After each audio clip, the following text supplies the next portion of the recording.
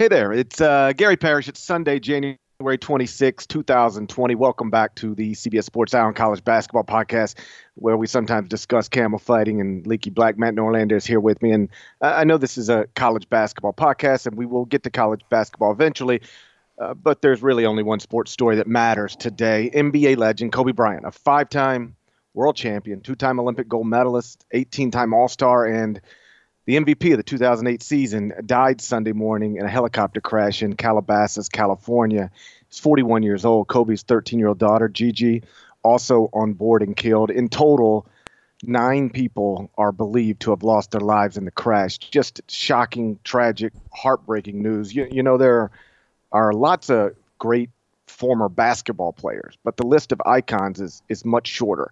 And Kobe is undeniably on that list of icons. You don't have to be a sports fan to know Kobe Bryant. You just have to be a human. And like I tweeted earlier, this would be an awful story no matter the circumstances. But the fact that the most recent images of Kobe were not as a basketball player, but as a father of 4, just makes it hit a little harder. He was literally taking his daughter to her game when he lost his life. He leaves behind his wife, Vanessa, and 3 other daughters. Like I said, Norlander, I know this is a college basketball podcast, and we're going to get to college basketball, but I did feel like we should spend a few minutes on Kobe's death. What a shocking, stunning, awful, tragic situation. Yeah, this is the only place we can start because it is a story that transcends sports. It is the biggest sport. It's the biggest story in this country, and given Kobe Bryant's profile as an NBA player and how much impact that league has on a global scale and how much Kobe Bryant was a key figure in helping expand it to such, this is a global story. This will be potentially the biggest story that the NBA sees the entire season, and obviously the world of sports here. It's not, I mean, we're recording this Sunday night. It still doesn't feel real for a lot of reasons here. First of all, you had Kobe Bryant in the consciousness this weekend because you had LeBron James on Saturday night passing Kobe on the all-time NBA scoring list. And so with this impending milestone for James, LeBron has spoken about it, and there's a terrific soundbite. If you are on social media or you've been following it on news or whatever, like the amount of information, videos regarding Kobe, about Kobe, it's actually overwhelming and emotional. I'm about at the point where I actually can't ingest this stuff anymore because it is too much, particularly with his 13-year-old daughter. But LeBron speaking about Kobe and how much of an influence he was. I heard Rachel Nichols share a tremendous story about Kobe giving LeBron a pair of his shoes back when LeBron was still in high school. And even at that point, LeBron's feet were actually bigger, one size larger than Kobe's shoes, but he loved and admired the man so much that he just played an entire game with cramped feet because he had to wear those shoes because Kobe gave them to him. And for that to happen, for Kobe Bryant's final tweet to be one acknowledging LeBron James, we're talking 16 hours before he perishes in a helicopter crash. It's all just so much. This is one of the more shocking celebrity deaths that I can ever recall, that we will ever experience, because he's only 41. Kobe Bryant is this was his first year of being eligible to get into the Hall of Fame. That won't be official until Final Four weekend is when all that stuff happens. Obviously, he is going to and was always going to get in on the first ballot here. He doesn't even live to experience that. I have so much sympathy for his friends, for his family, for his wife, for his daughters, everyone here. And they have not, as we are recording this podcast, the local sheriff held a press conference about an hour ago. The initial death toll was thought to be 5, and now it is thought potentially to be as many as 9, because that is how many people were on the flight manifest. We don't know the identities of the people that were on there, but obviously our thoughts go with them. This is so tragic. Helicopter crashes are not uncommon, but when it comes to well-known people, it's not very common, obviously. But yeah, man, GP, this is one of those things where I was reeling. Saw it, didn't really believe it. I even sent you a text because the story was on TMZ's site and TMZ hadn't tweeted it yet. So it was one of those things where I was like, this can't possibly be real, and someone's hacked TMZ's website. But soon thereafter, sure enough, they did tweet it. We can go a number of ways here, but obviously I think you would agree with me. This is just one of those instances where you're never going to forget where you were and how you received the news that Kobe Bryant had died. Yeah, we were in a group text. You and I are in one with a handful of other basketball writers, and somebody sent the link. It might have been you, but it was me. Okay, so, and it's a TMZ like story. Kobe Bryant is dead, and yet at that moment, TMZ's Twitter account hadn't yet tweeted the breaking news. So my initial thoughts and hopes are that it's just they got hacked. But everything looked legit. Like, you went to TMZ.com, it was right there. It was, but there were still these moments of confusion. And then TMZ does actually tweet it, which gives it a little more validity, because I know that is a controversial news organization, but they have a pattern, a history of being first on famous deaths. I believe they were first on Michael Jackson. Prince. I believe they were first on Prince. Exactly right. And so you can think whatever you want to think about the way they do these things, but they aren't normally wrong. And I believe the sheriff did say today that the Bryant family had not been contacted before the TMZ story broke, which is just, ugh. And I don't really know what the right or wrong thing is there. I know that the easiest thing to say in the world is you do not publish a story like that until the family has been notified. And perhaps that's right. But, from a news breaking perspective, if you've got the story and you know what you've got is there, then, I can understand how it's a complicated situation. But, still, you're trying to process it all in real time, like not just you and I, but the entire world, it felt like. Mm-hmm. And then there's, a confirmed report from a different media outlet that there was indeed a crash in Calabasas. And then, more, it became accepted as fact and then ultimately confirmed by the Lakers and the NBA in general. Kobe Bryant dead at 41. And I'm with you. I've spent this afternoon watching a lot of the videos of Kobe talking about things, or people talking about Kobe.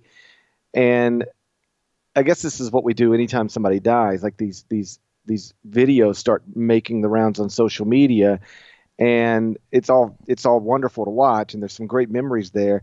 But the stuff with his daughter, just like, it gets to you. I don't have a habit of tearing up about things that don't have much to do with my life or people who I don't actually know. And yet, here's a guy who was so incredibly competitive and driven as a professional for literally decades, and then retires. And you wonder, and I saw an interview where Kobe openly wondered, like, what will I do, after basketball? Like, this has been my life. And we found out what he did, at least in part. He just dove headfirst into his children's lives and became the present and involved father that every father says they're going to be, but not all fathers are. And that's not to suggest he wasn't those things while he was playing, but it's just, there's only so many hours in the day. If you are a professional athlete with travel and practice and games and training, you do sacrifice something from a family perspective, and you can't be there all the time. Hell, you and I can't be there all the time. And so when he retired, yeah, he was working in lots of other industries, but really became, looked like super dad.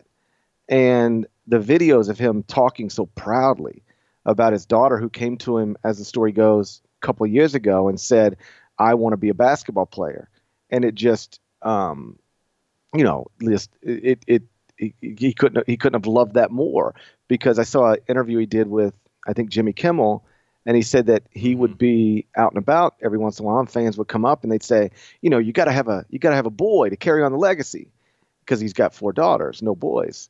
And he said Gigi would step in and like say, "I'm going to be the one to carry on the legacy." And she was, by all accounts, an accomplished and talented basketball player. And Kobe had talked about her, one day being in the WNBA, a Bryant in the WNBA, and there was video of Kobe and Gigi at a UConn game earlier this season where he's talking about her just like any proud father would. And to think that it's just all over. And I guess that's the other thing that just gets me, is that the randomness and like, I mean, this is all cliche, like you never know when's your time, but like just the idea that you could go to bed congratulating LeBron James for passing you on the all-time scoring list, wake up the next morning, presumably have breakfast, kiss your wife goodbye, and then get in the helicopter with your 13-year-old daughter to go to her basketball game, and then it's just over, is the most terrifying and humbling thing you could possibly, and understand. Yeah. And the reports are that it appears like something was failing with the helicopter. I mean, quite clearly something was failing, but like there was a sputtering engine. There's reports that people heard that, which means that, they had this either collection of minutes or moments where they knew they were about to die, or probably about to die. And I just can't even imagine what that must be like. Yeah. I mean, I'm losing his daughter. It's just, gosh. So much of what will be discussed about, rightfully so, with Kobe's influence with the NBA and the stuff with his daughter. He also, obviously his impact was just so spread throughout. I mean, Mike Krzyzewski's and Jim Boeheim have handed down statements, as a function of him playing for Team USA basketball and college basketball having its coaches serve there, and just in so many different wings of USA basketball. I mean, Kobe Bryant has interacted with many, many coaches at the college level. He also a public, but also, from what I've been told, a very enthusiastic, even behind-the-scenes champion of the WNBA of women's basketball. Because of his daughter, before his daughter had developed a relationship with, Oregon's got a player, Sabrina Ionescu, who's, arguably the best women's college player in the game. Oregon had a game on Sunday. She was obviously emotional there. So yeah, him championing the women's game was something that was growing ever more as he was, into retirement, and now that's gone. And I could easily have seen an alternate timeline here where Kobe Bryant, at the age of 43, 47, 50, 52, as his daughter. And if you watch videos, right or wrong, there were videos of Kobe Bryant's daughter at 12 and 13 years old balling out, and she looks like she knew what she was doing, like a genuine talent. She would have gone on to play Division I basketball, potentially become a WNBA player, what he could have done as an ambassador there. It's all very heartbreaking. And, the other things that have been happening here, we're recording this as the world continues to expose its reactions in real time. I mean, the NBA is playing games, which puts players in a super tough spot. I thought the gesture from the Raptors and the Spurs to both take 24-second violations in honor of Kobe Bryant, obviously wearing 24, was something else. And then I don't have the teams in front of me, forgive me, but another team took a 24, and then the next possession, the other team took an 8-second timeline violation, and being the number 8. Grizzlies and Suns. Well, there you go. You got Trae Young. I'm uncomfortable. Here's what Trae Young wearing number 8 is great. I understand this is unavoidable in this age. I'm also uncomfortable with all of these athletes and public figures being exposed to this news, and I understand the cameras are going to catch. I guess I get it, but Parrish, I don't want to get totally dark here, but like, let's say that I learned that you had passed, or you learned that I had passed, and it happened in front of tens of thousands of people, or broadcast. Like, that's not a moment that you really necessarily want shared out there with everyone. I understand it's unavoidable, but that's been one element of this where obviously the scenes are so powerful, and I was a little surprised the NBA opted to play games here. Logistically, it probably was too tough to say we're not going to do it, I guess. But it has been something else just to see the reactions. I mean, we saw, Tiger Woods, to be clear, he wanted to talk about it on camera on CBS after his round. But I thought that was a powerful moment when, first of all, he didn't know what had happened. And he said in his post-game or his post-round interview, people were yelling, "Do it for Mamba." And I'm paraphrasing now what Tiger said, but he's like, "I didn't know, and now I realize it." And what a day, man! We are witnessing Tiger Woods in real time. 5 minutes after learning one of his good friends has died the way he died, try and process it, and even he didn't in that moment there. So yeah, it's just this is a story that We'll stay with the basketball world forever, and we'll get who knows how many tributes, emotional, inspiring, in the coming hours, the coming days. But yeah, this affects the entire basketball world. It's just you can continue. I don't want to ramble too much, but it is GP as we do this podcast now. It's kind of talking through it. It's on the short list of the most shocking deaths I can ever remember experiencing. And I wasn't a Lakers fan, loved Kobe's game, but I grew up a huge Bulls fan, huge Jordan guy. So to me, when I was younger, it was like, that's the guy that wants to be Jordan, but isn't Jordan. And then he transformed himself into one of the 10 best players in NBA history. And I think it was Tom Haberstroh who tweeted out, he said, for so many people in LA and just beyond, like the way that Kobe played the game, like he was actually like, he was an institution. He was like a religion to himself. And I thought that actually perfectly nailed it.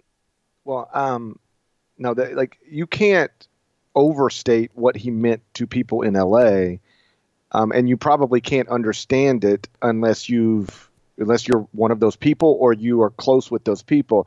One of my best friend's wife grew up in LA. She is not a sports fan. She's not listening to this podcast right now.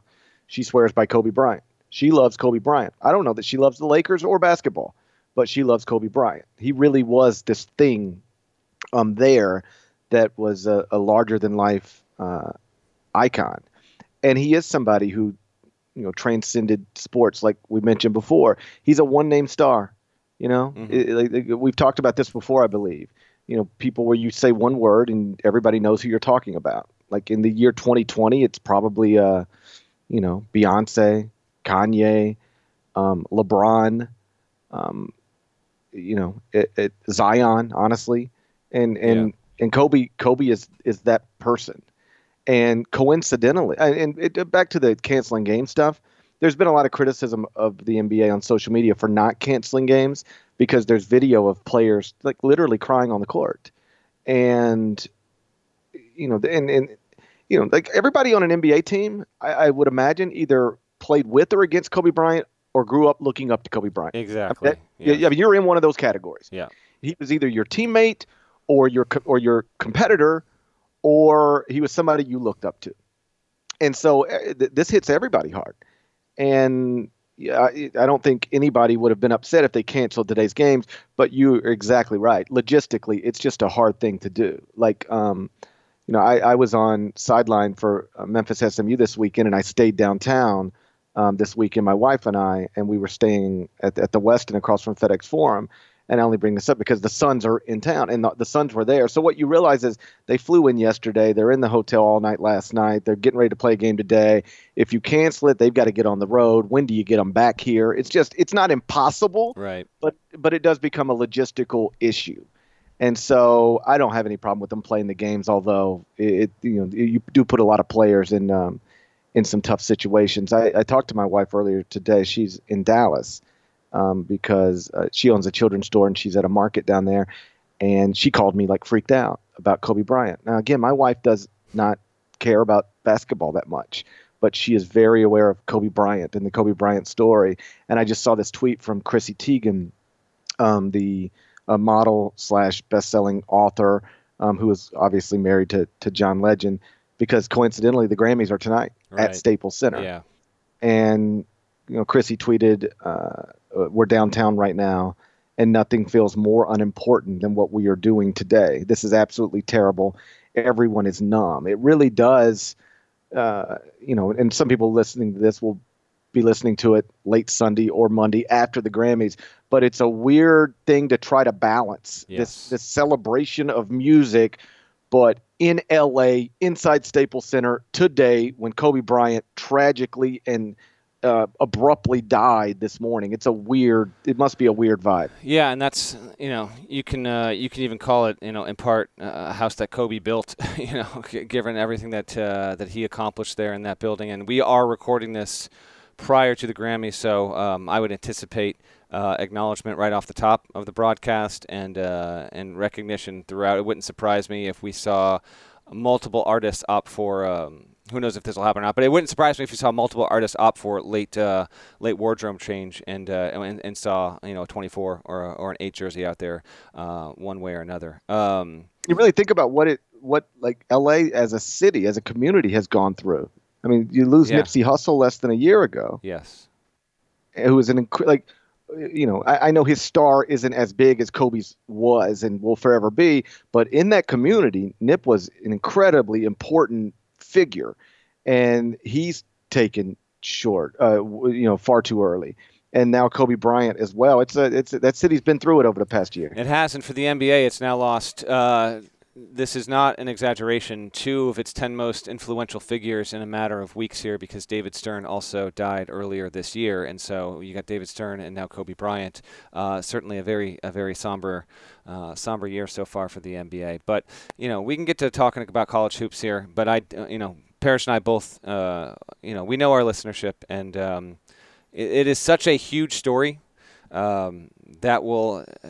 The shockwaves of which will carry on into the week, to the point where actually I don't even know if this really hits the back burner truly in the sports world until the Super Bowl kicks off a week from now. But it is a basketball story. And one more note here, because I do feel compelled to mention this, because I do have friends who are not sports fans whatsoever, and I had been checking in. I checked in on Facebook here and there, and there is a sentiment out there. Kobe Bryant was a rapist. What is with all of this praiseful coverage? We are not going to litigate that on the podcast, but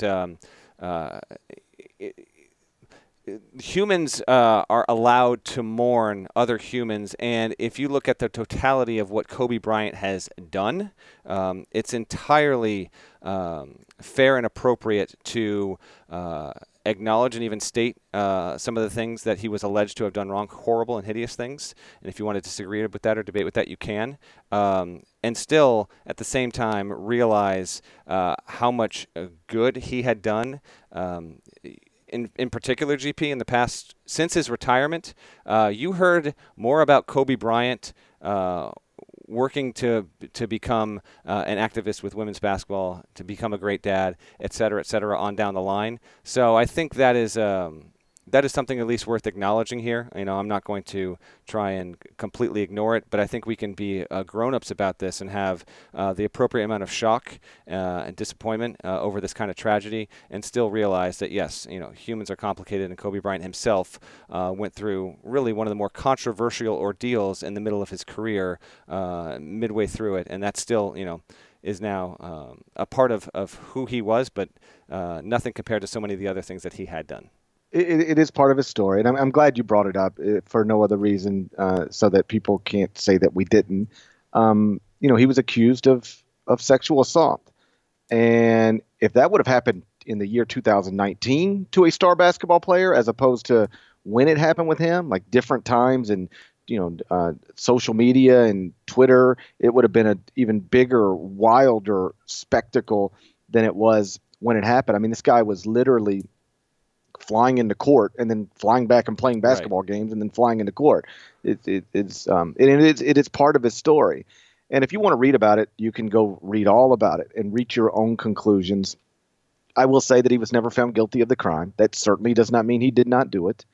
But I can acknowledge it is possible that he did a really terrible thing at least one time. and if you want to let that thing shape how you feel about Kobe Bryant forever, then I won't try to talk you out of it. But I will also say that humans are complicated, and the Kobe Bryant I choose to remember, especially in this moment, is the dad I saw over the past couple of years. Being, he's obviously somebody who made some mistakes in his marriage, because even if he didn't sexually assault anybody, he, by his own admission, went outside of his marriage. But he and his wife worked through that, by all accounts, and went on to have an incredibly beautiful family, and to now know that family is never going to be again what it was when everybody went to bed last night is just heartbreaking. If you're Vanessa, you've lost. It's one thing to lose your husband. It's one thing to lose a child. To lose your husband and a child, and if you're those little girls, to lose a sister and a dad, it is just absolutely heartbreaking. Yeah, this is what I'll end this on. For all that that went on with all that, their marriage maintained, and now she is without. I mean, everyone who died in this helicopter crash. I mean, we're talking families forever severed and broken. It is so tragic and so heartbreaking, and you have a little girl who is 7 months old, born last year. Kobe's youngest daughter. She will never have. I mean, she'll never have a memory of her father. This is completely gutting. Okay, and she'll grow up, with older sisters and with their mother, and just know stories and see videos and see photos, but she will not have any sort of idea of what it was like to have a father. So just to wrap it up, and all, believed to be as many as 9 victims in this helicopter crash. Okay. Families everywhere. For all of the victims, we don't tend to get too deep and serious on the podcast. We like to have a good time because we love doing this for you. But we also pride ourselves when the moment calls for it. Just not to be afraid to step in and have a serious discussion and emotional discussion when it comes to this. This is such a significant basketball story. Thank you for those who, if you're waiting for us to get to the college hoop stuff, we understand that. But for those, we figure you might have wanted to hit on this, and it just, on an emotional level, GP, I guess because I'm a dad now, like it's really kind of, it's hit me in a way that I, 3 hours ago didn't think it would even still be sticking with me. So it's definitely rough, and our thoughts and prayers go with everyone affected by this just horrific tragedy. Yeah, I mean, it hit me like that too. I've been around Kobe, but it's not like I knew him on any sort of level. I've just been around him some. But when the news broke today, my little boy, my 3-year-old, was asleep. He's taking a nap. And I never, as a father, you don't wake your kids up. You cherish when they're in those nap times because you can get done things you need to get done. And I went and woke him up just because I wanted to hold him. It got me pretty good, and not because we lost a basketball player, but because he's a father of 4, and he's got young daughters who will never know him, and that's just a gut punch, man. I mean, this is a sad story on a million different levels, but to me, that's the biggest level. That 3 little girls, a woman lost her daughter and her husband, and 3 little girls lost their dad and their sister. I mean, it's just and we'll move on here. But that plus all of the others the identities of whom we don't know yet. You've got a pilot gone. Who knows what that person's family? It's a lot here. So you want to try and just do our best to just talk about a little bit of college hoops here. We did have a number of games here. And, this is a college basketball podcast, so you want to transition best we can here. Yeah, let's just get on to college basketball. I wrote in Sunday morning's Top 25 and 1 that the weekend, at least Saturday, and then Sunday followed suit, was kind of a weird weekend for college basketball, mostly because it wasn't weird at all. Ranked teams played a total of 21 games against unranked teams or lower ranked teams this weekend, and the ranked/higher ranked teams went 19-2 in those games. The only losses by ranked teams to unranked teams or lower ranked teams was number 20 Memphis losing at home to unranked SMU. SMU closed that game on a 15-0 run. It was wild. Memphis didn't score in the final 6 minutes. And then number 22, Arizona, lost at unranked Arizona State. 0 top 15 teams lost. So the most notable results beyond San Diego State improving to 21-0, they were in a little bit of a fight on Sunday afternoon with UNLV, but they pulled away late, win the game. They're now 21-0, the only remaining undefeated team in the country. Beyond that, the most interesting results, probably Kentucky winning at Texas Tech 76-74, Baylor winning at Florida 72-61.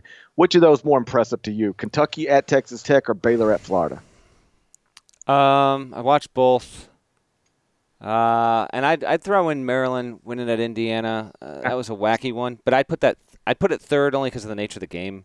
But Maryland, by the way, gets like its first legit road win. The only other one it had was at Northwestern. You know what? I think it's Kentucky because the opponent allegedly is better. Maybe, I don't know. Texas Tech's got a weirdly thin resume at this point. In fact, I'll get to a note on that in a minute. But here's the thing: Kentucky. Emmanuel Quickley played relatively well. Ashton Hagens made a great couple of defensive plays near the stretch there. Game gets to overtime, et cetera, et cetera. But if I'm a Kentucky fan, I'm probably more encouraged than discouraged if my team has gotten to this point and not really had consistently dominant play or near dominant play with the backcourt. 15-4, only lost once since that OSU loss in the CBS Sports Classic, and it was on like a half freakish buzzer beater at South Carolina, sitting at 5-1 in the league. And like Tyrese Maxey, he's just been okay. Hagens actually didn't have a great game, and they won in spite of it. Now Nick Richards was awesome again, and after the game, Nick Richards had a great quote just about, just his development and getting there. And he's an awesome story. I did a little reactions piece on the site on Saturday night and highlighted Nick Richards in particular, saying he's kind of a throwback player. It used to be that if you were going to a big-time program, you were 6'11". By the time you were a junior, that's when you were a relevant player, someone that mattered. It doesn't really happen like that anymore, but this is what's happening with Nick Richards. He is definitely in the top 2, top 3 conversation for SEC Player of the Year. Since the calendar flipped to 2020, he's been outstanding, averaging a double-double and 3.5 blocks, and he was really good again, hit the clinching free throws. So, GP, I give it to Kentucky a little bit over Baylor, but to Baylor's credit, had a little bit of a deficit, and then whereas Kentucky needed to fight and kind of squeak it out in a much tougher road environment, Baylor then just kind of put the pedal to the metal and was just like, see ya, we're out of here, and just reinforce that it will remain number 1 in the polls. Yeah, I guess I'd split it down the middle. I'd say Kentucky's winning at Texas Tech probably more impressive than Baylor winning at Florida. But the way Baylor won at Florida, probably more impressive than the way Kentucky won at Texas Tech, if that makes sense. Because Kentucky was in a fight. Baylor, just controlled that thing. Yeah. And, man, and we're not going to get into the who should be number 1 debate because I've explained it 50 times. I got no problem with Baylor being number 1, even though I've got Gonzaga number 1 in the top 25 and 1. Baylor has a better body of work, undeniably. They're now 6-1 in quadrant 1 opportunities. 10-1 in quadrant 1/quadrant 2 opportunities. They're on a 16-game winning streak. And, when you start talking about, often we have teams even ranked in the top 10 that you look at what they've done and you go, okay, they're really good at home, but what did they do away from home? Like, who did they really beat away from? Baylor checks every box. They've won massive games on the road. They've won games on neutral courts, games at home. They've blown out good people. They've been in close games and have been able to figure it out. They've really done everything that you ask a great basketball team to do, and you can't overstate what Scott is doing there. Jared Butler leading the team in points, 15.8 points per game, and yet I still don't really. When people ask me, who do you think wins the national championship? I never actually say the word Baylor, even though Baylor's ranked number 1. Okay. I still haven't got there yet. Wow. Right. Baylor's probably, if I had to pick a national champion, I'd pick Baylor. I've never said those words, and I don't know that I've heard really anybody else say those words, but at what point does that become the correct answer to who should be the favorite to win the national championship? Baylor Bears. I mean, with each passing game, we are getting there. I've been a believer in that, general concept, if you would, Parrish, since they romped on Kansas 2 weeks ago. In that moment to win the way that Baylor did. And since then, I mean, it's just been more of the same. Here's how Baylor has done since we got to the new year. Okay, beat Texas at home by 15. Went to Texas Tech, won by 5. But how about this? I actually had this in last week's power rankings. This season, Baylor has kept Shaka Smart to its lowest, Texas to its lowest point total ever under Shaka Smart, 44. Kept Texas Tech to its lowest home total ever under Chris Beard, 52. And held Kansas to its lowest home total, I believe, in the Baylor-Kansas series when the game's at Fog Allen with 55. They continue to roll. They beat Kansas by 12, won over Iowa State by 13, won at Oklahoma State by 7, and then this past week beat Oklahoma at home, little close by 4, and then they go and they beat Florida by 11, but it was even more than that. So I've been a general big believer in the Bears when it comes to their national championship credentials. And to state the obvious, not only would Baylor be the number 1 overall seed if we seeded the field right now here this Sunday night, I don't particularly think it's close. And by that, I mean, if Baylor lost a second time, I still think it would be the number 1 overall seed with its resume at this point in time. Looking good, but still, yet, I will note, 4th in KenPom. Kansas is 1, Duke is 2, Gonzaga is 3, Baylor 4, Dayton 5, and San Diego State still just chilling there, undefeated at 8 in KenPom, even behind Michigan State, which got a road win over Minnesota on Sunday. I mentioned the Zags. I still have them number 1 in the top 25 and 1. I've just decided I'm not going to drop them unless they lose or unless they start playing really poorly, and neither of those things are happening. They cruise to another win Saturday night. They are winning their WCC games by an average of 27.6 points. They cannot change their schedule. All they can do is beat the crap out of everybody on their league schedule, and that is what they're doing nearly without exception. I want to go back to Kentucky for a second.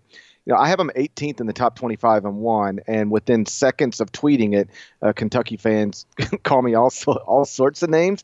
I will say that Kentucky's interesting because I do think that, listen, they're playing better. They're playing well. Shouldn't be a surprise. John Calipari's got a team that was struggling to get back on the right track. He has a pretty long and well-documented history of that. But Kentucky's low in the computers as well. 22nd in the net, 25th at KenPom, 32 at Torvik. So, the computer numbers don't love the Wildcats right now, even if Kentucky fans, I agree with you, should be encouraged that looks like a legitimate Final Four contender once again. Nick Richards, it's a remarkable story. I intended to go look this up, and perhaps I will, at some point. Kobe Bryant died, and I got sucked into that. Yeah. But breakthrough junior seasons at Kentucky is not a normal thing under John Calipari. Usually by your junior season, if you haven't been anything as a freshman and a sophomore, and I think Nick Richards would even tell you he was a bit player as a freshman, sophomore. If you are a bit player as a freshman and a sophomore at Kentucky, odds are your junior season, you are just going to continue to be a bit player, or you're not even going to be there anymore. You've transferred out or turned pro against all logic. You just the idea that Kentucky's leading scorer is a junior who was a nothing player his freshman and sophomore year is a pretty unusual and surprising thing. The only ones off the top of my head, Josh Harrelson was a senior, and he kind of became a thing. Remember, he turned into an NBA prospect out of nowhere.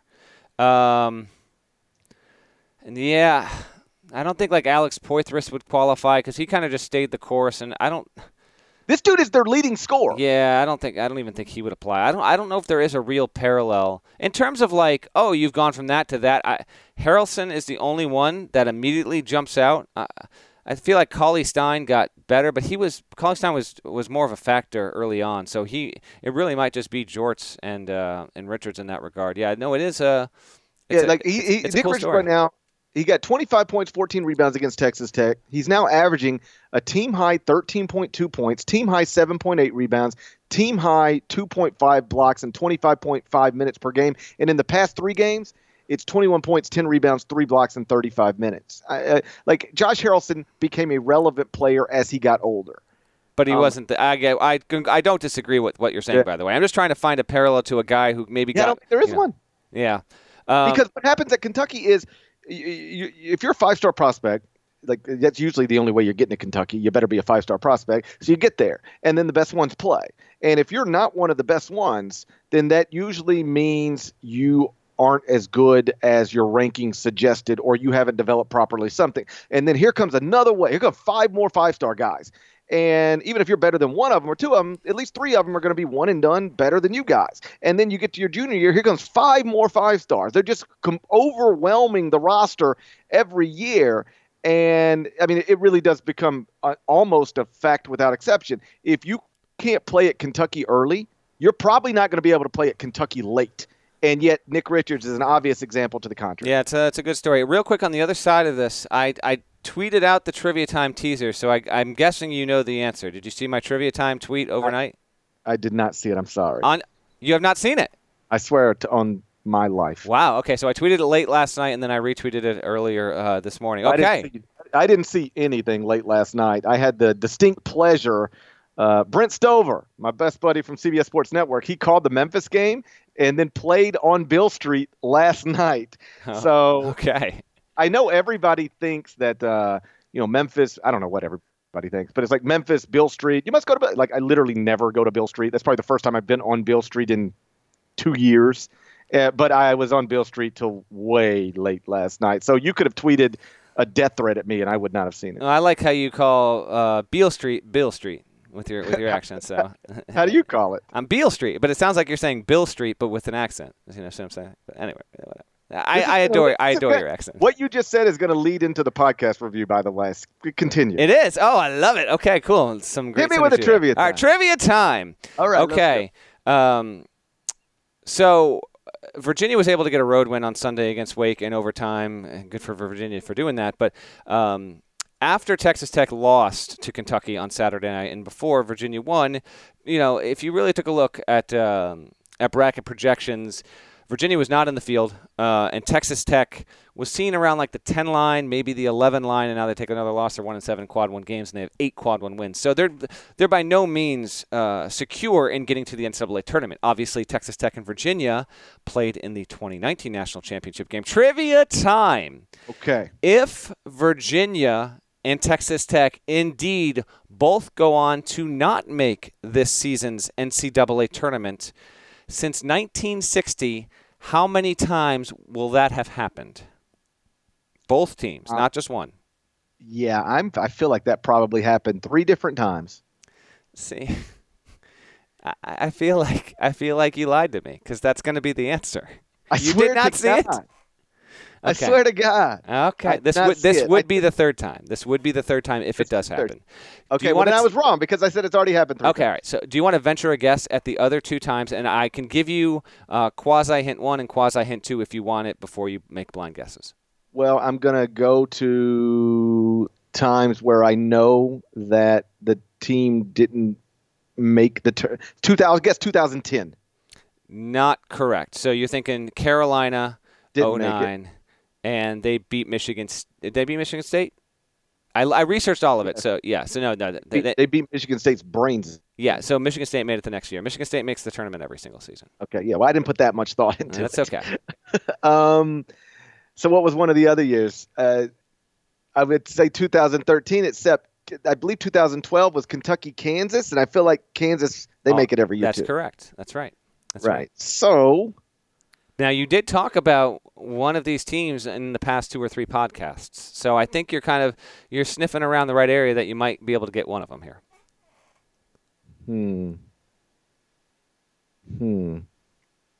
See, what I love about this, as you think, is the listeners. Oh, is it Florida one year? 2008. And who would be the other team? Florida and Ohio State. That is correct. One of the only 2 instances of this happening since 1960 is Florida and Ohio State. The Gators losing their haul to the NBA after back-to-back championships, and then Ohio State losing Greg Oden, Mike Conley, obviously retaining Mark Titus, and actually winning the NIT championship the next season. So they did well for themselves, relatively speaking. That's one. Now the other one. How could I tease this to you? The other instance of this, there's a hint I could give you, but you'd get it immediately. The other, well, then that's the hint I prefer. Then, okay, it's regarded as arguably the most important basketball game in college hoops history. It's in 1979. Correct. Next year, Michigan State and Indiana State both did not make the tournament. So we could have a third instance of this. The tournament field expanded to 32 teams in 75, and then before that, you've got UCLA invoked in 9 of those seasons. So obviously, in most of those cases, they made it, and then even in cases when they didn't, either a loser or a winner wound up doing it. So anyway, good little piece of trivia. We'll see if that winds up being true or not. Right now, Texas Tech right near the cut line, right there with Virginia. They obviously have plenty of opportunities to change that, but so we go. We spent some time on Friday's podcast discussing teams that started the season well, but then took a bad turn. Ohio State, Butler, Memphis, Michigan. Texas also belongs on the list. We're going to get into that next. But first, check this out. Are you looking for a new basketball shoe? If so, this is Gary Parrish here to tell you that the New Balance 2-Way V4 features the groundbreaking use of fuel cell technology with fresh foam, creating the ultimate combination of rebound and cushioning. Every step feels explosive and dynamic, and the upper construction features a lightweight textile that's supportive and breathable. So whether you're hitting the clutch shot or locking down the opposition, the 2-Way V4 gives you the tools to play at a high level. Learn more and purchase the 2-Way at newbalance.com. The all-new Hyundai 2024 Santa Fe is equipped with everything you need to break free from the dull work week and embark on an adventurous weekend with your family. The Hyundai Santa Fe's features like available H-Track all-wheel drive, standard third-row seating, available dual wireless charging pads. You've got the H-Track all-wheel drive so you can take on those dirt trails and kick up some mud. Or the third-row seating gets your whole family in to experience the thrill together. The dual wireless charging pads make sure that no one gets stuck in the great outdoors with a dead cell phone. Think about those adventurous activities you can do.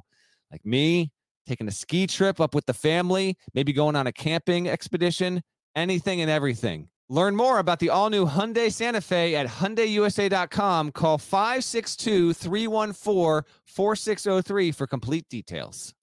So we spent some time on last Friday's podcast discussing teams that started the season relatively well, if not incredibly well, and then just took a bad turn and they haven't recovered for whatever reason. We talked about Ohio State, Butler, although Butler did get a win over Marquette on Friday night, so they got back to their winning ways. Memphis took a loss at home to SMU, disastrous. Michigan lost again. Texas is not a team that we threw on the list, but they belong on the list. They started 9-1 with a win at Purdue. Now they're 12-7.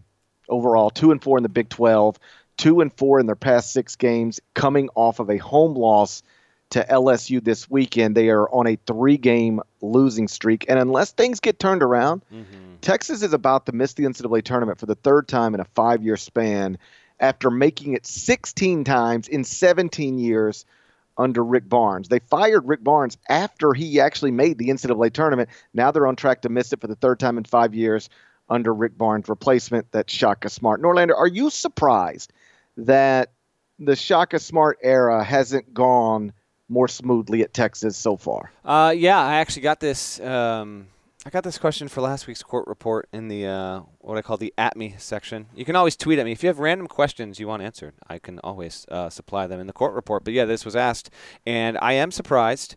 Just a quick dossier refresh on Shaka. You know, when he was at VCU, he not just made the Final Four, but after he took VCU to the Final Four, he won in the NCAA tournament the ensuing next 2 years, and then made the NCAA tournament the 2 years after that. So he went to the Big Dance in 5 of his 6 seasons with the Rams and won a minimum of 26 games every single season he was there. It all amounted to a .744 winning percentage. Since he's got to Texas here in year 5 ongoing, he's just a shade under 54%. They've had 3 first-round draft picks, all big men, and with the exception of Mohamed Bamba, they've been a little bit ahead of schedule. And I think actually in some ways that it's not to excuse like how irregular Texas has been, but any coach will tell you, like, if you wind up getting a player that gets way ahead of schedule when it comes to that stuff, whether you think he'll be a pro in 2 years, 3 years, or you don't even think he'll be a pro and he turns into one, it can sometimes mess up a playing dynamic, locker room dynamic, recruiting who you're going to get, and then you get tossed into a tight spot, and then that kind of stuff can compound. I'm not saying that definitely happened here with Texas, but I can definitely see that being a factor there. And yeah, I did think that Shaka Smart would work at Texas. When he was hired there in 2015, I definitely believed that this was going to be a case of Texas having its coach for the next 15 years. I wasn't convinced that he'd win a national championship, so to speak, or that he would get to the tournament as frequently as Rick Barnes. In fact, I definitely think that wouldn't be the case, but I thought it would be a bit better than this. Now the question becomes, if Texas does not make the NCAA tournament, after there was noise about this last season, I never bought that it was going to happen for a couple reasons. Now, if in back-to-back seasons Texas doesn't make the NCAA tournament, although they did, shouts, they won that NIT last season. Of course, that means nothing. Would they move on, and would Shaka want to move on?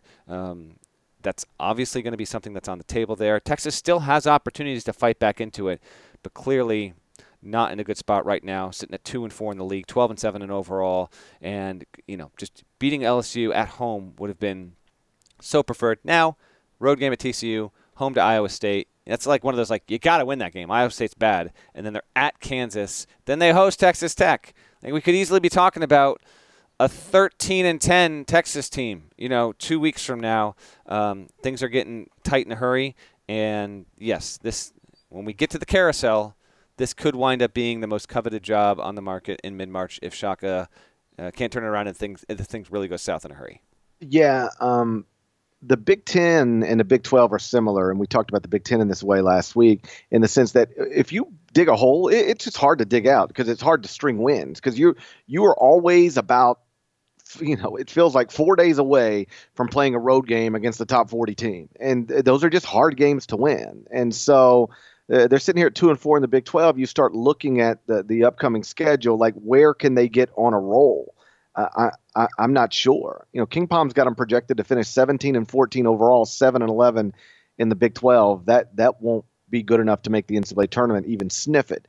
They started 31st at King Palm, by the way, now all the way down to 75th.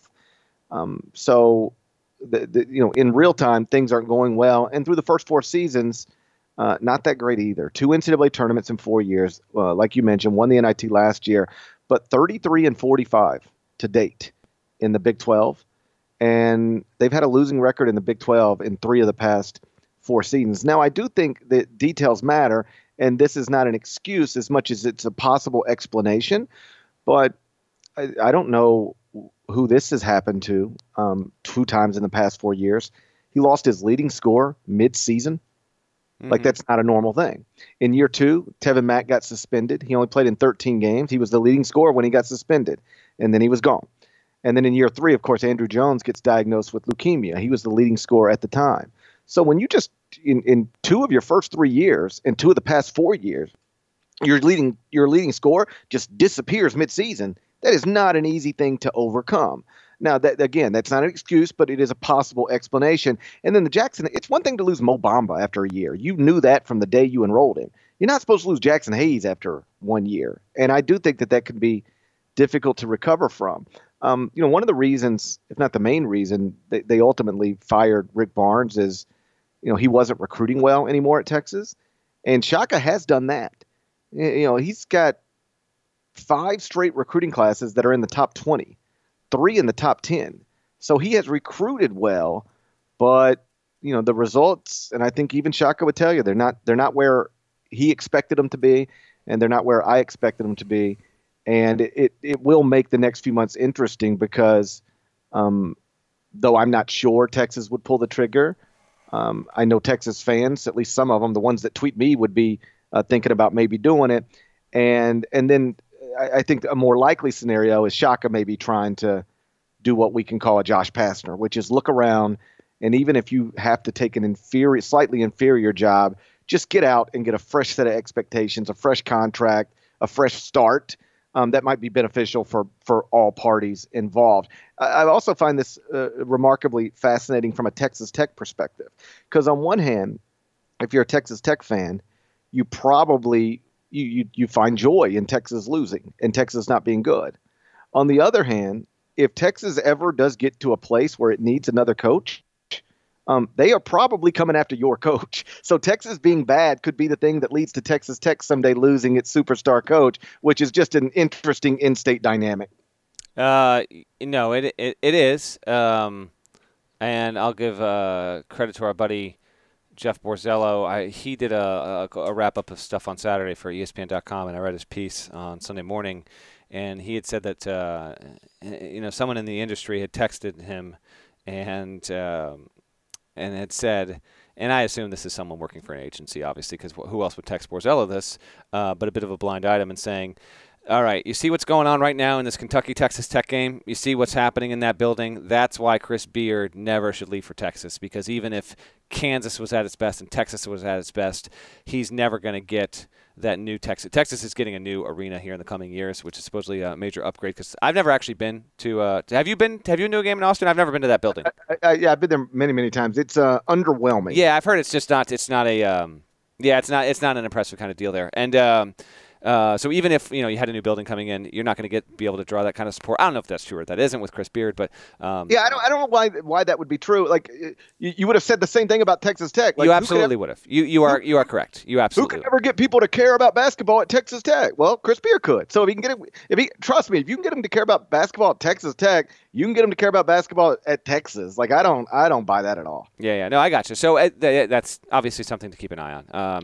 Texas Tech is going to, Chris Beard, they're going to have to try and retain him, regardless of if the season's good or not. I mean, it's just going to be that'll be a thing there. And yeah, I will say this: I guess it's slightly possible that Shaka Smart isn't coaching in college basketball next season, and if that's the case, and he wants a TV job, he'll obviously have it. But I would definitely lean toward whether it's with Texas or somewhere else. Shaka Smart will be coaching. It's just a matter of how the rest of the season goes for Texas, and then what he ultimately chooses to pursue if Texas indeed wants to split off. I'm not even 100% convinced that's going to wind up happening. We got to wait and see on that. And these conversations are always like uncomfortable. Like I've known Shaka forever. I consider him a friend, and so you leave it up to me. I want him to get this thing turned around and go on a 7-game winning streak and march Texas right into the NCAA tournament and into the Sweet 16. But something's going to have to change for them to do that, because they're not playing well right now, and the record reflects that. If he is, for whatever reason, not the Texas coach next season, I would assume as long as he wants to coach, he'll have a job. Like he could. I feel like Shaka is one of those guys who, even if both sides just decided Texas ain't the place anymore, that he could still get a Power 5 job, a lot like Josh Pastner was still able to get, a power conference job after, sort of being nudged out of Memphis. Yeah, I agree. All right, let's get to the Sunday podcast review. All right. We do one every Sunday as a shout out to you guys, but also to encourage you guys to go to Apple Podcast and leave a nice review and a 5-star rating. So we go through them every week, and then I pick one out and we read it right here on the podcast, and you get shouted out just like Larnell in Chester, South Carolina. This one comes from Tyler from New Jersey. He said, when Gary introduces himself each podcast, he says, "Hi, everyone, it's Gary Parrish. But for some odd reason, when I was new to the pod, it sounded to me like, 'Hi, everyone, it's Scary Parrish.'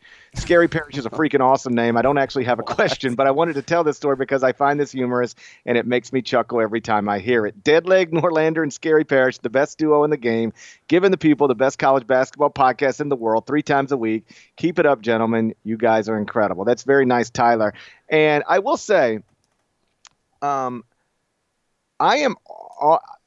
often people think they hear me say things that I don't actually say.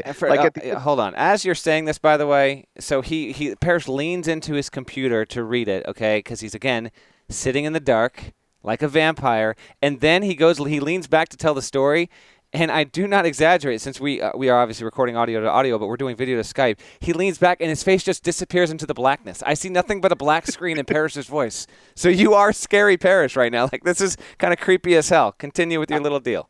I had to lean into the computer because my eyes don't work very well anymore, and my glasses are downstairs, I think. So I had to. I wonder if you wanting to sit in dark rooms. I can't find a correlation here, but anyway, continue. I like the dark. What do you want me to do? at the end of my radio show, and I don't even remember why I said this once upon a time, but it stuck, and then it became a thing. I was just like, be careful, be kind, be good, and rep your hood.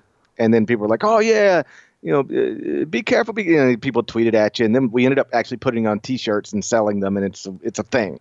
Well, I've had multiple people over the years say, dude, for the longest time, until I actually saw the wording, I thought you were saying be careful, be kind, be good, and wrap your hood. And they thought I was telling people to have safe sex.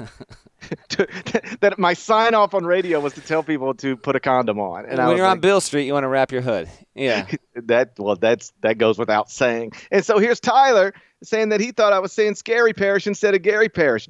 Be honest with me. I don't talk clearly all the time, do I? Hey there, everybody! It's Gary Parrish. It's Wednesday, January 7th, 1974. This is So I do talk in a rhythm. Oh yeah, you got a rhythm to you. Yeah. I talk in a rhythm, and I start my radio show the same way every day, and I start this podcast the same way. And the reason is because it gets me going. Well, yeah, you're a batter at the plate, man. You just got to move the elbows, move the arms, just get that bat feeling. I can't move my elbows. That's right, dead arm. I'm dead arm. Dead arm, man. Hey, it hurts so you bad. Can't even lift a half gallon of milk right now, can you? No, it hurts so bad. So, I think that's what happens when I am doing these. The beginning is always the same. The end is always the same. I'm speaking in a rhythm because I just speak in a rhythm when I'm talking about those things, and the words can get a little blurry. And so it's not scary, it's Gary. It's not rap, it's rep. And I'll try to be better going forward. All right, well, fair enough, man. Hey, listen, enjoyed getting to talk with you because I with the hoop stuff and with the Kobe stuff, I really only talked with my wife about it. She's been home with me today, so thank you to listeners for everything. Do please. If you've come upon this podcast through means other than a subscription, we do appreciate it, and that listenership has been growing. We do appreciate that as well. We'll continue to deliver you 3 podcasts per week and emergency podcasts when they are necessary. We've got a light schedule on Monday again. Been a weird thing with college hoops season so far this year.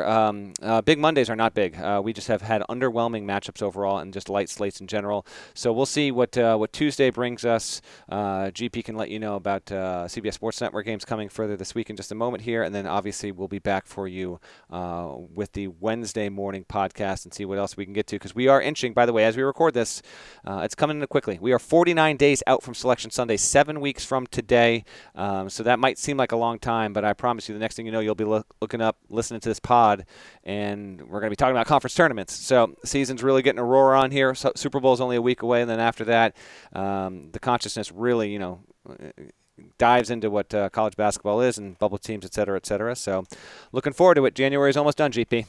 Per normal, I'll be flying to New York on Monday. I'll be in studio, CBS Sports Network, Tuesday and Wednesday night. And on Tuesday, we got a doubleheader. Richmond at VCU and then Butler at Georgetown. So those are a couple of good games, an A-10 game and a Big East game. So make sure to check that out Tuesday night, CBS Sports Network. Shouts to Devin Downey. Shouts to Chester, South Carolina. Shouts to Terry MF Antigua. He's a legend. Shouts to Larnell. And shouts to Tyler from New Jersey. Please, if you haven't already, go subscribe to the Eye on College Basketball Podcast via Apple Podcasts. Rate it favorably. 5 stars, nice comments. And we'll talk to you again on Wednesday. Till then, take care.